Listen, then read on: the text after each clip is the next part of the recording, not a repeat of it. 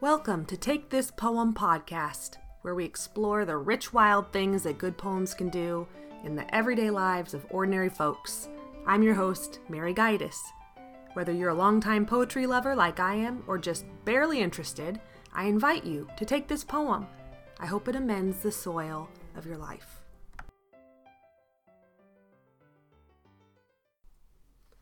Hello, takers of poems. Welcome. Thanks for listening. I've been spending a ridiculous amount of time on another episode that I hope to bring to you in a few weeks, but it's getting very long, and the length of that one was making me in the mood to pop on here and share something short and sweet. I'm a rather temperamental poem reader, and I get in the mood for one certain thing and binge on it for a while, and then move on to whatever it is that strikes my fancy next. So it does sometimes feel like a serial obsession. One poet or one form will be all I want to have for breakfast, lunch, and dinner for a while. So my most recent favorite have been poems that are also short stories. And that's what I have for you today. It's a poem called In the Waiting Room by Elizabeth Bishop. And it is a powerful miniature story. It's a rather long poem. It's almost 2 pages printed out, but the lines are short, and it has an energy that helps it go very quickly. This is a story about maybe not coming of age, but coming of awareness. The little girl in the poem suddenly realizes her place as a person, as a woman, her place as a speck in the universe, and it's a powerful moment, I think. I've noticed that a lot of good short stories are given an energy by being set in a small, tight environment, like a waiting room, or a bus, or a train car, somewhere where you're with people that you didn't choose to be with for that short amount of time, and where you can't easily get away.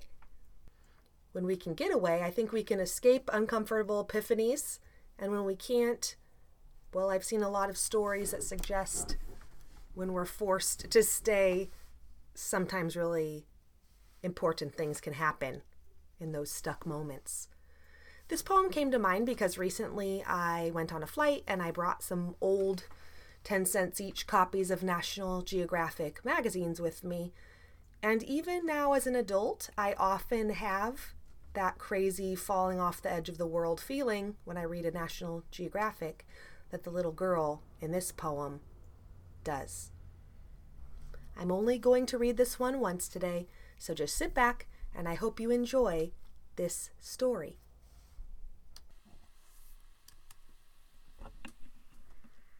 In the Waiting Room by Elizabeth Bishop. In Worcester, Massachusetts, I went with Aunt Consuelo to keep her dentist's appointment and sat and waited for her in the dentist's waiting room. It was winter. It got dark early.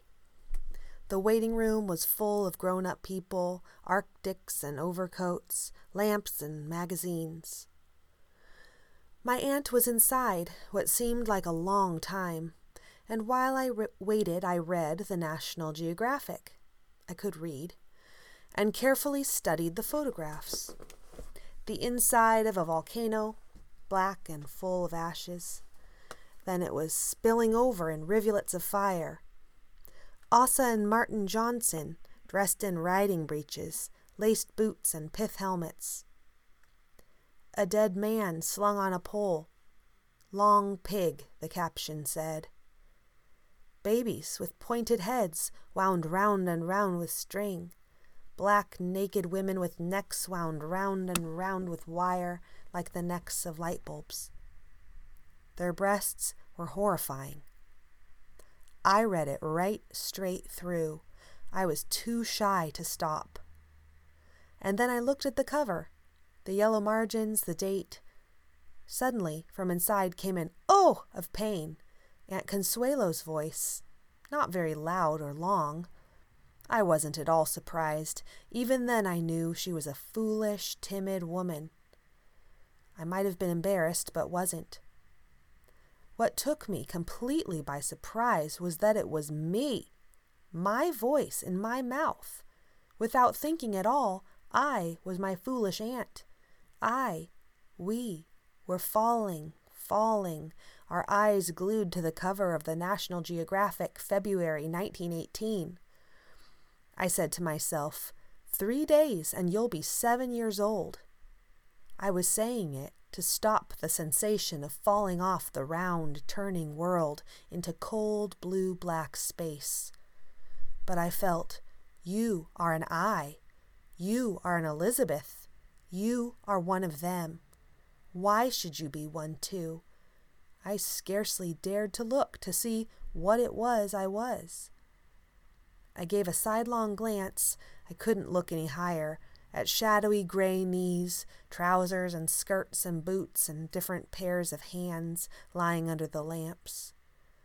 I knew that nothing stranger had ever happened, that nothing stranger could ever happen. Why should I be my aunt or me or anyone? What similarities, boots, hands, the family voice I felt in my throat, or even the National Geographic and those awful hanging breasts, held us all together or made us all just one? How, I didn't know any word for it, how unlikely. How had I come to be here, like them, and overhear a cry of pain that could have got loud and worse but hadn't? The waiting room was bright and too hot. It was sliding beneath a big black wave, another and another. Then I was back in it. The war was on. Outside, in Worcester, Massachusetts, were night and slush and cold, and it was still the 5th of February, 1918.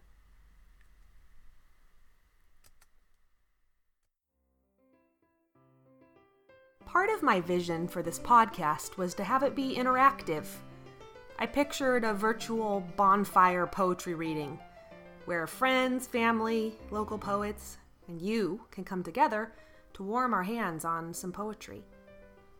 If there's a poem that has done some action in your everyday life, surprised you, delighted you, or maybe just more quietly worked its way into your bones, you know I would love to hear about it. Email me at takethispoempodcast@gmail.com and let me know your story. Maybe you can join me in sharing it with others as well.